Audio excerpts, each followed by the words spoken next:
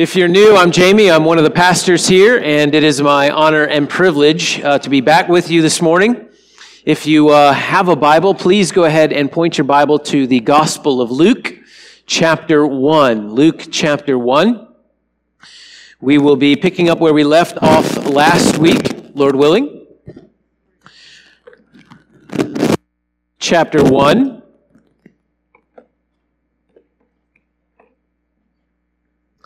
If you don't have a Bible, there is one in front of you, in the pew in front of you. I'll be reading from the English Standard Version, which is one of the black ones.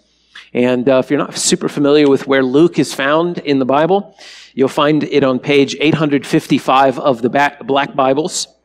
And if you're new to the Bible, the verse numbers are the little numbers. And so we'll be picking up reading in verse 26 under the heading, Birth of Jesus Foretold. So here's what we'll do. I'll read from verse 26 all the way down to verse 38. I'll pray again, ask for the Lord's help on our time together, and then we'll work our way through this passage together. Luke chapter 1, beginning at verse 26. This is the word of the Lord.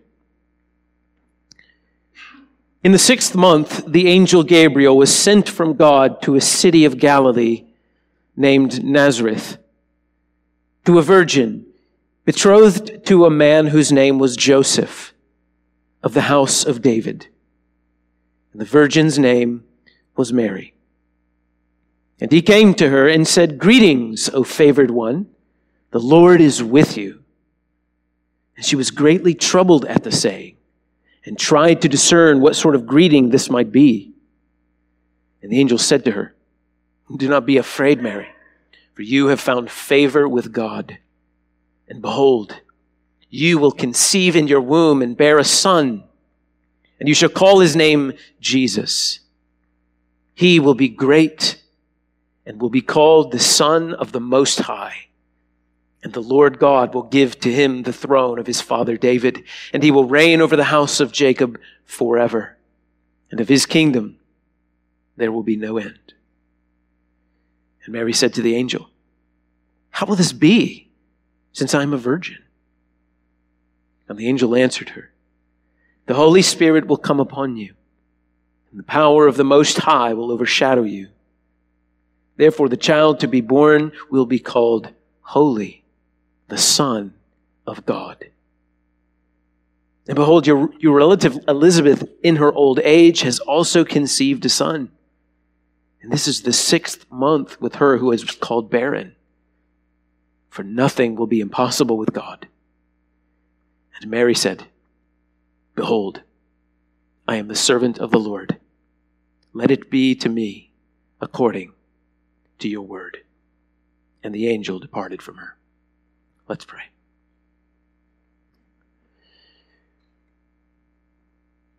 Father, I don't have what your people need this morning. Mine are not the words of eternal life. And so I ask, for the sake of the glory of your Son, and for the sake of the spiritual good of your people, that you would send your Holy Spirit to us here today, that you would move through your word upon the hearts of everyone gathered here, and that we would see with enlightened eyes the magnificent glories of the man who is called Jesus. Amen. The Bible is one book which tells one story about one man, the risen Lord Jesus Christ. In the same way that every river and stream eventually leads to the ocean, the undercurrent of every text of Scripture eventually leads to the glories of God in Jesus Christ. God made man in his own image, giving them dignity and value and worth. The first man and the first woman were led by the serpent in the garden to question God's word, and they rebelled against him. And their rebellion, called sin, brought a curse upon mankind. Death entered the world. such that all are sinners. All mankind are sinners by nature and by choice.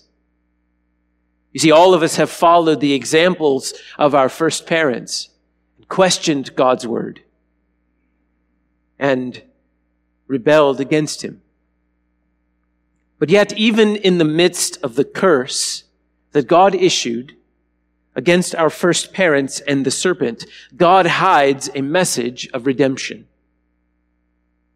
The Lord tells the serpent, I will put enmity between you and the woman, and between your offspring and her offspring. He shall bruise your head, and you shall bruise his heel.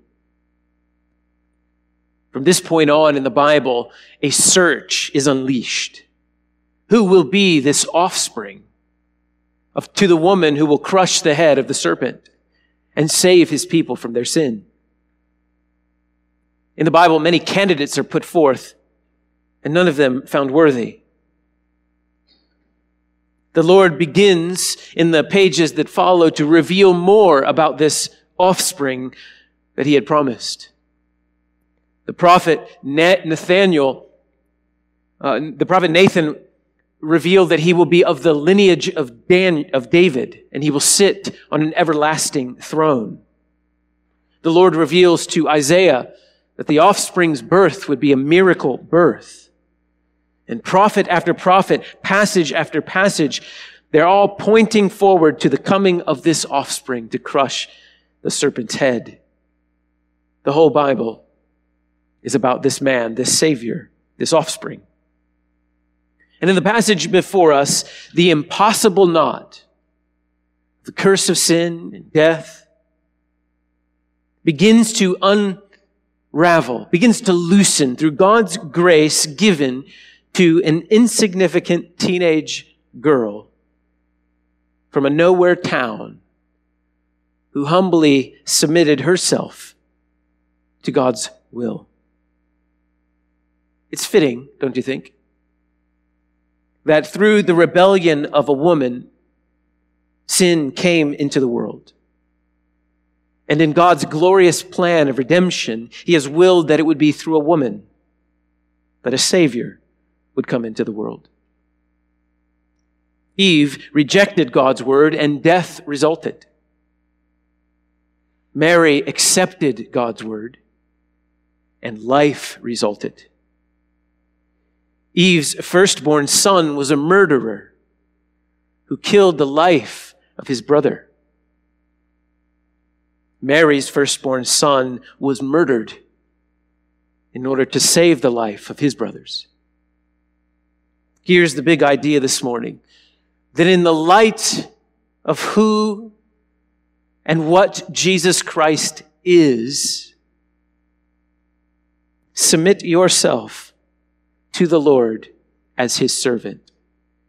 In light of who Jesus is and what he will do, submit yourself to the Lord as his servant. And you can see on the backside of your bulletin that we'll outline this passage in 4 ways. First, we'll look at Gabriel's heavenly mission in verses 26 to 30. Second, we'll consider Gabriel's happy announcement to Mary in verses 31 to 33. We'll look third at Mary's humble question in verse 34 to 37. And then finally, we'll consider Mary's humble submission in verse 38. So let's have a look again at verses 26 to 30, Gabriel's heavenly mission. Luke 1:26. In the 6th month, the angel Gabriel was sent from God to a city of Galilee named Nazareth, to a virgin betrothed to a man whose name was Joseph, of the house of David. And the virgin's name was Mary. And he came to her and said, "Greetings, O favored one, the Lord is with you." But she was greatly troubled at the saying and tried to discern what sort of greeting this might be. And the angel said to her, "Do not be afraid, Mary, for you have found favor with God." If you were with us last week, it has been 6 months since God sent the angel to Zechariah and announced the coming birth of their child. And now the angel is back. Gabriel appears a second time with a second message. But this time, instead of going to a priest in the holy place, the angel is sent to a virgin teenager in the middle of nowhere who happens to be planning a wedding. Gabriel comes to the region of Galilee, not to the region of Judea. Judea contains Jerusalem, which would have been the cultural and religious center of the nation of Israel. But that's not Galilee. Galilee is nothing. Galilee is sometimes called the Galilee of the Gentiles because there were so many non-Jews living among God's people in Galilee. Religious people looked down on Galilee and looked down on Galileans. So if Jerusalem and Judea were like our New York City, then Galilee and Nazareth would be like our Shelby County. No one goes there for anything. Nazareth isn't even mentioned in the Old Testament. Luke has to identify it as in Galilee, probably because his original readers would not have known where Nazareth was. It was a small town, probably 500 people or less in those days. In fact, you remember the straight shooter disciple, Nathanael, when he heard that Jesus was from Nazareth, he said, well, can anything good come out of Nazareth? And Luke tells us that Gabriel was sent by God to a virgin betrothed to a man with the name of Joseph, who happens to be of the lineage of King David. In the first century, betrothal was a little bit different than our Western engagement process. So customarily, two families would get together when their children were very young and they would agree upon a marriage. And once their children were of age, they would be betrothed. A bride price would be paid by the groom to the bride's family. And over the course of the next year or so, the couple would remain separate. The groom and the groom's father would spend a year preparing a home for this new couple.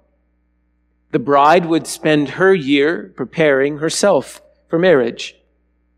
And during this time, they were legally bound to one another. In fact, to end a betrothal would have been considered divorce. When the time came, the bride was then taken by her family to the new home built for her by her husband, where they would celebrate with a giant feast. The groom would then take his bride into his new home, and they would consummate the marriage. This is what young Mary is preparing for. She's probably been thinking about this since she was a little girl, imagining herself as the carpenter's wife, with a home of her own, with children of her own, practicing her recipes that have been handed down to her by her mother and by her grandmother, imagining herself packing meals into Joseph's lunchbox as he's off on his way to work. And it is during this year of betrothal that the angel Gabriel appears. It says in verse 28, "Greetings, O favored one. The Lord is with you." This is an amazing greeting. Mary would have been in her mid-teens, certainly too young to have accomplished much of anything. It's likely that Mary was illiterate, and her only knowledge of God's word and of God himself would have come from the time she spent in synagogue and from learning from her parents. What did it mean that Mary is favored? The word favored is a word that means to bestow on someone great honor. It means highly favored. That word is only used one other place in the entire New Testament. The Apostle Paul uses that word in Ephesians chapter 1 when he's giving praise to God for his glorious grace to his people, by which he has blessed us, highly favored us in Christ. And the angel is telling Mary that God, for his own purpose, has shown great favor to you. And so one must ask, what did Mary do to earn this great favor from Almighty God? And of course the answer is nothing. It's grace. By the very nature of grace, it is unearned. Mary is, like all of us, an unworthy recipient of God's grace. A recipient of God's grace. She is not, like our dear Catholic friends maintain, a dispensary of God's grace. Nor was she sinless. Friends, Mary benefited no less from Jesus' death and resurrection than any of us. And Catholic and Orthodox teaching on Mary has, I'm afraid, led many Protestants towards some apprehension towards recognizing God's grace toward Mary. This is a remarkable young lady. There's much that we can learn from her, much that we can imitate in her. We can honor what the Lord has done through this young lady without venerating her. But the question remains, why has the Lord bestowed such honor on Mary? Why did he choose her? Well, why does he choose anyone? Why did he choose you? Why did he choose me? What did we do to deserve God's grace? Jonathan Edwards said the only thing that we have contributed to our salvation is the sin that made it necessary. God gives grace for his own purpose, for his own glory. And I hope you see this is wonderful news. Because this means that anyone can get in on this. God's grace is free. It cannot be earned. So no matter how far away from God someone is, they're never too far away from God. If you're not a Christian, this is the best news you could possibly hear. I'll talk a little bit more about that later in the message. So hang with me. We'll come back to that point at the end. You see, God might have sent Gabriel to the daughter of Caiaphas, the high priest.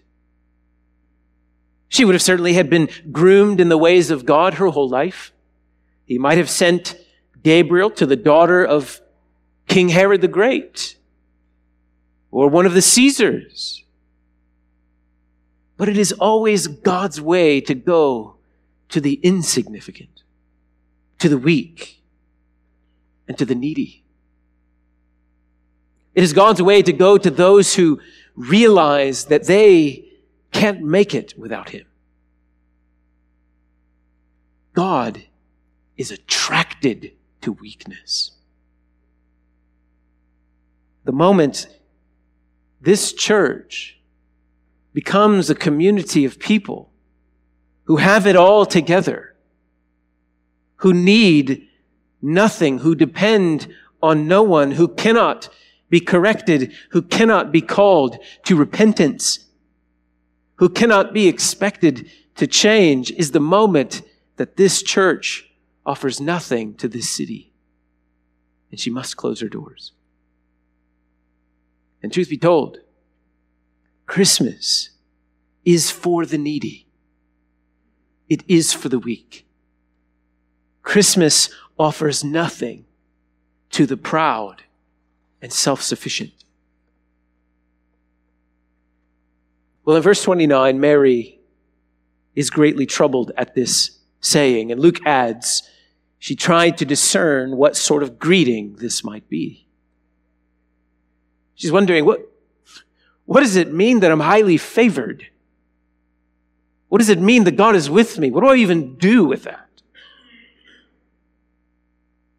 And here we're let in on something significant about this young lady. She's a thinker. We'll see this again at the end of chapter 2. Mary ponders things in her heart. And so, young ladies, you ought to follow the example of your sister in this regard. Don't let anyone tell you that you cannot or should not be a deep thinking, hard-hitting student of the Bible. Think hard over God's Word. Read your Bible. Study your Bible. Memorize your Bible.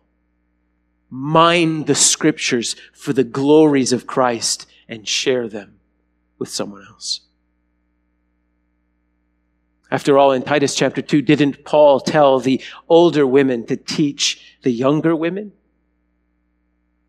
I don't take the Apostle Paul to mean that the older women should teach the younger women to bake brownies. We need brownies. Teach them that too. But Paul means to teach them the ways of the Lord. Sisters, don't neglect your teaching ministry. Teach another person how to read the Bible, how to understand the Bible, and how to adorn the gospel with the application of the Bible. As a pastor, I'm thankful for those women who are investing their lives in other women, teaching them to love their husbands and love their children and love their church. May the Lord in His grace fill this church with Bible-saturated women theologians who, like Priscilla in Acts 18, are able to instruct others accurately in the way. As Mary is pondering these words in her heart, the angel says, "Do not be afraid, Mary, for you have found favor with God." And so we see again, as we did last week, God knows her name. And again, the angel is there to assure her that God has grace for her. But I doubt very much that she expected anything of what she's about to hear next. Let's look at verse 31 and 33 again. The angel continues, "And behold, you will conceive in your womb and bear a son, and you shall call his name Jesus. He will be great and will be called the Son of the Most High. And the Lord God will give to him the throne of his father David. And he will reign over the house of Jacob forever. And of his kingdom there will be no end." The virgin will conceive a son. Gabriel tells Mary what the name of the child is to be. It was typical in those days for a father to name the child. And this is no different. This is the Son of the Most High, and so it's only fitting that the Most High will choose his name. And the Most High has chosen for his son the name Jesus. In Hebrew, it's Yeshua. It's a combination of two words in the Hebrew language. Would have been a common name in those days. Yah, short for Yahweh, and the Hebrew word Yasha, which means rescue or deliver. So the name Jesus means the Lord saves. Yahweh saves. Which is why in the Gospel of Matthew, when the angel announces his name to Joseph, the angel says, "You shall call his name Jesus, for he will save his people from their sins." Verses 32 and 33 give us 5 elements of Jesus' ministry. First, we're told that he will surpass John the Baptizer, who, if you remember from last week, was said that he would be great before the Lord. But the greatness of Jesus is unqualified. He will be great, which is a label that Scripture only ever uses of God himself. Second, he will be called the Son of the Most High. Most High is a title of God. Jesus will be the Son of God, the second person in the Godhead, truly God, infinite and eternal, the uncreated Creator, the one for whom and by whom all things that have been made were made. Third, the Lord will give to him the throne of his father David. Jesus is the Son of God, and Jesus is the Son of David. And the angel tells Mary, sweetheart, your son will be the one that was prophesied about in 2 Samuel chapter 7. He will sit on the throne of his father David. Mary, you are the virgin Isaiah wrote about, who would conceive a son whose name would be Emmanuel, which means God with us. Mary, you are the woman who will give birth to the offspring, the one who will crush the head of the serpent. And the angel goes on forth, he will reign over the house of Jacob forever. Mary, the man Daniel saw in his vision, to whom was given dominion and glory and a kingdom forever. Mary, that's Jesus. Mary, remember the Lord promised through Isaiah that of the increase of his government and peace there will be no end. Mary, that's Jesus. Abraham saw him.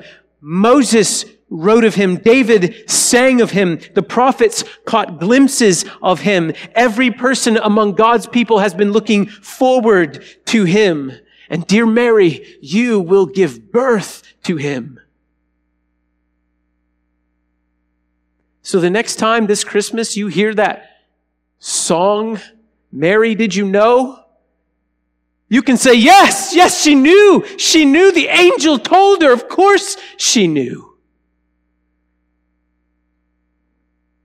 The undercurrent of every stream in Scripture is gathering into a mighty river of God's grace in the person to be born from Mary's womb, the Son of God. And how can this be? How can a child be born to a virgin? And it's a great question. It's Mary's question. And so let's keep reading. Verse 34. Mary's humble question. And Mary said to the angel, how will this be since I'm a virgin?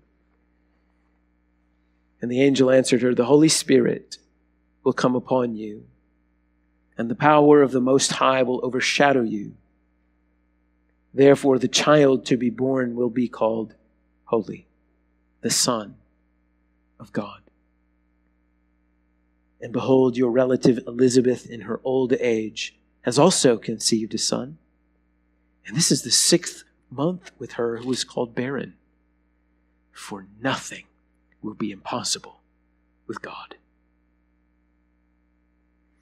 Mary's question to Gabriel was quite different than Zechariah's question to Gabriel from last week. Her question is not a question of doubt, but of humility. She's already accepted what God has said. And she's now asking, how's that going to work? I'm a virgin. The Greek word she uses there is literally means, I have not known a man. Now, Mary may have been illiterate, but she knew that in order to have a baby, you need a boy, and you need a girl, and you need sex. And she's missing 2 out of those 3 things. And so the angel says, well, Mary, this baby is going to be made with different ingredients. Verse 35, the Holy Spirit will come upon you, and the power of the Most High will overshadow you. The conception of Jesus in Mary's womb is accomplished by the creative power of God the Holy Spirit. It's wonderful, this. The whole Godhead is involved. God the Father, God the Holy Spirit sending the Redeemer, the offspring, the God, the Son. And don't miss Gabriel's use of the word overshadow. It's an important word. It's one he borrowed from the Old Testament. When the tabernacle in the wilderness was completed and dedicated to the Lord, the Bible says that the glory of the Lord, which dwelt as a cloud, overshadowed the tabernacle, and the glory of the Lord filled it. It seems like Luke wants us to make this connection. That in a similar way, God infused the tabernacle with his glory and presence to dwell among his people. He is now filling the womb of Mary with the same glory and presence as God would dwell among his people in the person of Jesus Christ. And he says, therefore, the child to be born will be called Holy, the Son of God. Jesus is the Son of God. The Bible teaches that whatever is true of Jesus is true of God. To know Jesus is to know God. And to reject Jesus is also to reject God. Jesus told his disciple Philip, if you've seen me, you've seen the Father.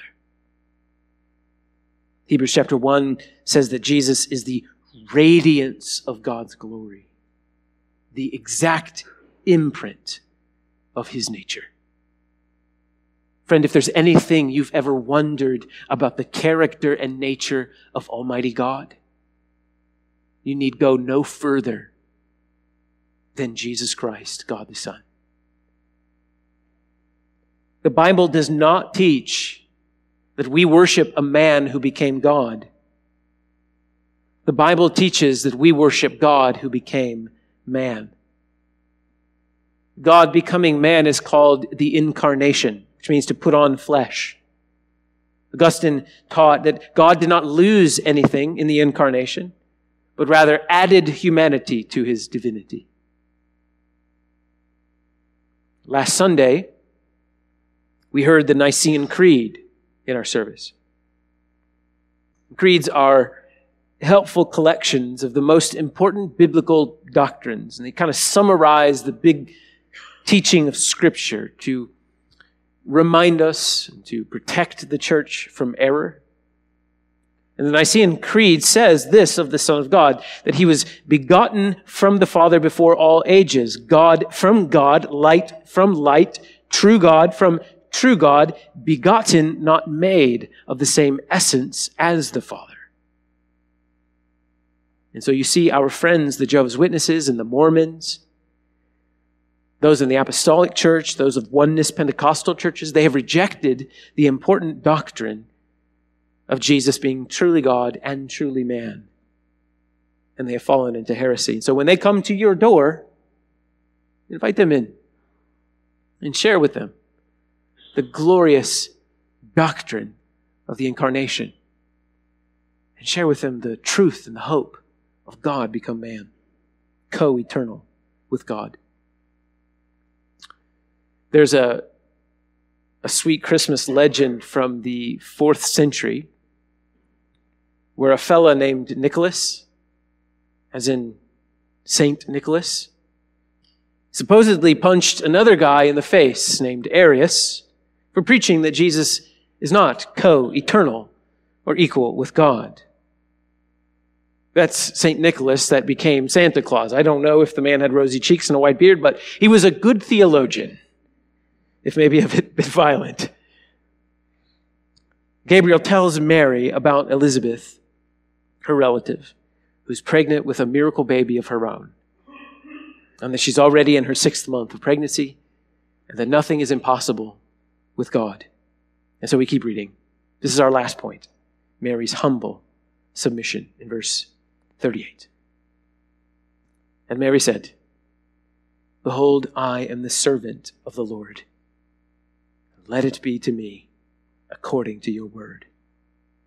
And the angel departed from her. Mary's response to Gabriel's announcement is one of the greatest definitions of faith in the Bible. I am the servant of the Lord. Let it be to me according to your word. Humble submission at a very high cost. At a very high cost. Remember, Mary is a teenager.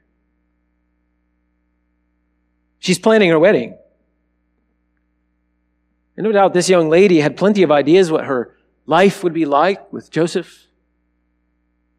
Perhaps even Joseph and her used to take walks around Nazareth and talk about and pray about their future. How many kids they wanted to have, where they would spend Thanksgiving dinner. But all of that gets put on hold.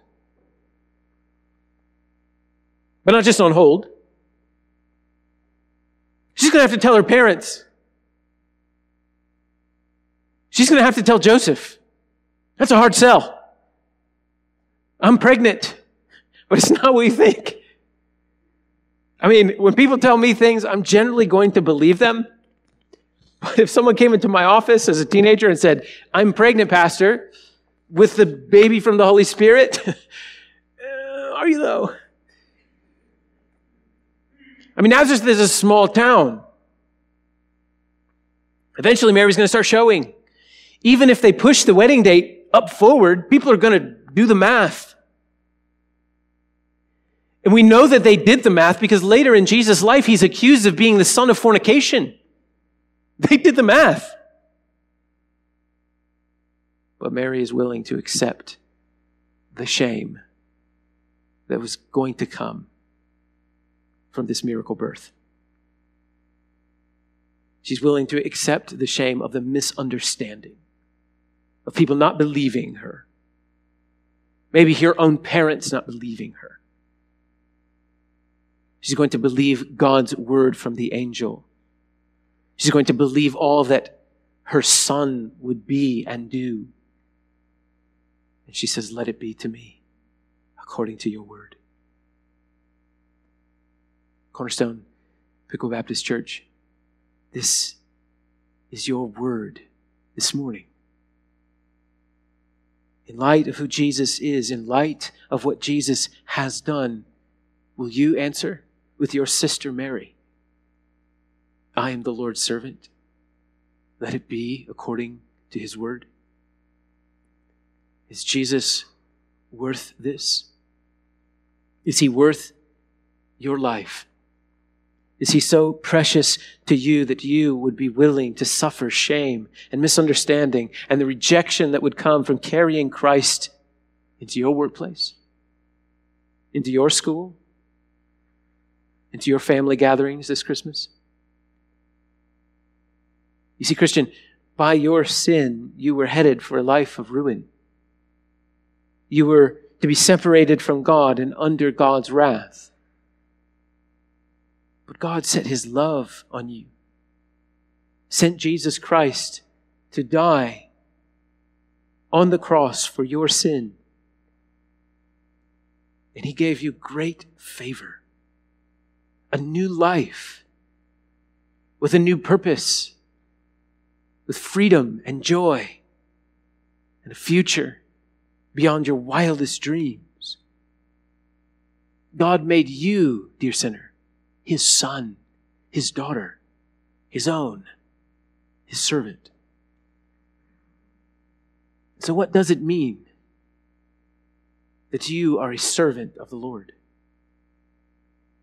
Well, it must mean, at the very least, that you're not your own, that your life is not your own life, that you don't ultimately determine where to allocate your time and your money and your talents. It must mean that you submit these things to him, to God's plans, to God's purposes. It must mean that you spend more of your life building a name for Christ than a name for yourself. And Christian, you need to know that God's plan for your life is far greater than anything you could have come up with on your own. filled with far more joy. For Mary, humble submission meant being a vessel through which God's plan would be accomplished. And for your life, it means exactly the same. It could look like many things. It may mean starting a Bible study in a retirement community. It could mean taking a job overseas so that you can serve the church among the unreached. It could mean leveraging your business to see the gospel advance locally and globally. It could mean enduring an illness with great faith that God would use to show that He's more precious than health. It could mean going to a seminary to become a church planter in hard-to-reach places. It could mean taking that friend of yours out to lunch and sharing the gospel. If you're not a Christian, there's something you need to know too. Actually, it's the same thing. That God's plan for your life is far better than you could have come up with on your own.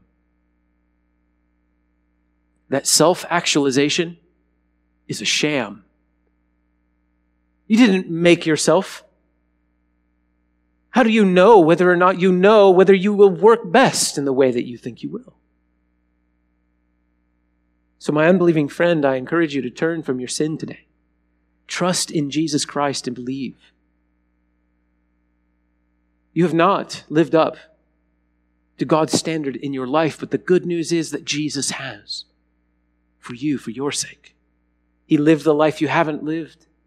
He died the death you deserve to die so that you can be joined to Him and made right with God. God is giving you a choice today. When you trust in Jesus Christ for the forgiveness of your sins, you will be added to the family of God. And you will be given a new life with a far greater purpose than you could have ever imagined. Repent and believe today. And then tell someone after the service. I'll be standing out there. I'd love to hear about you trusting in Jesus Christ for the first time. God is calling all of us to trust Him with our lives. He has come to us today in the same way He came to Mary. Not through the agency of Gabriel, but through the agency of His Word. And He's calling all of us to answer Him in the same way Mary answered Him. Let it be to me according to your word. Let's pray. God and Father of the Lord Jesus Christ, we come to you today with the deepest reverence. After all, we are your servants. And you have been beyond kind to us today, revealing to us our need for you and our stubbornness to trust you. Lord, we're much more like Eve, questioning your word, than we are like Mary and accepting your word. And yet, Father, you have reminded us today of your love towards sinners like us. We see the love of Jesus coming to us to crush the head of the serpent and to save us. And so, Lord, we thank you that we are among that number. Will you mold us and shape us and make us into the likeness of your Son, who pleases you in all that He does? Will you stir up in us holy love and delight?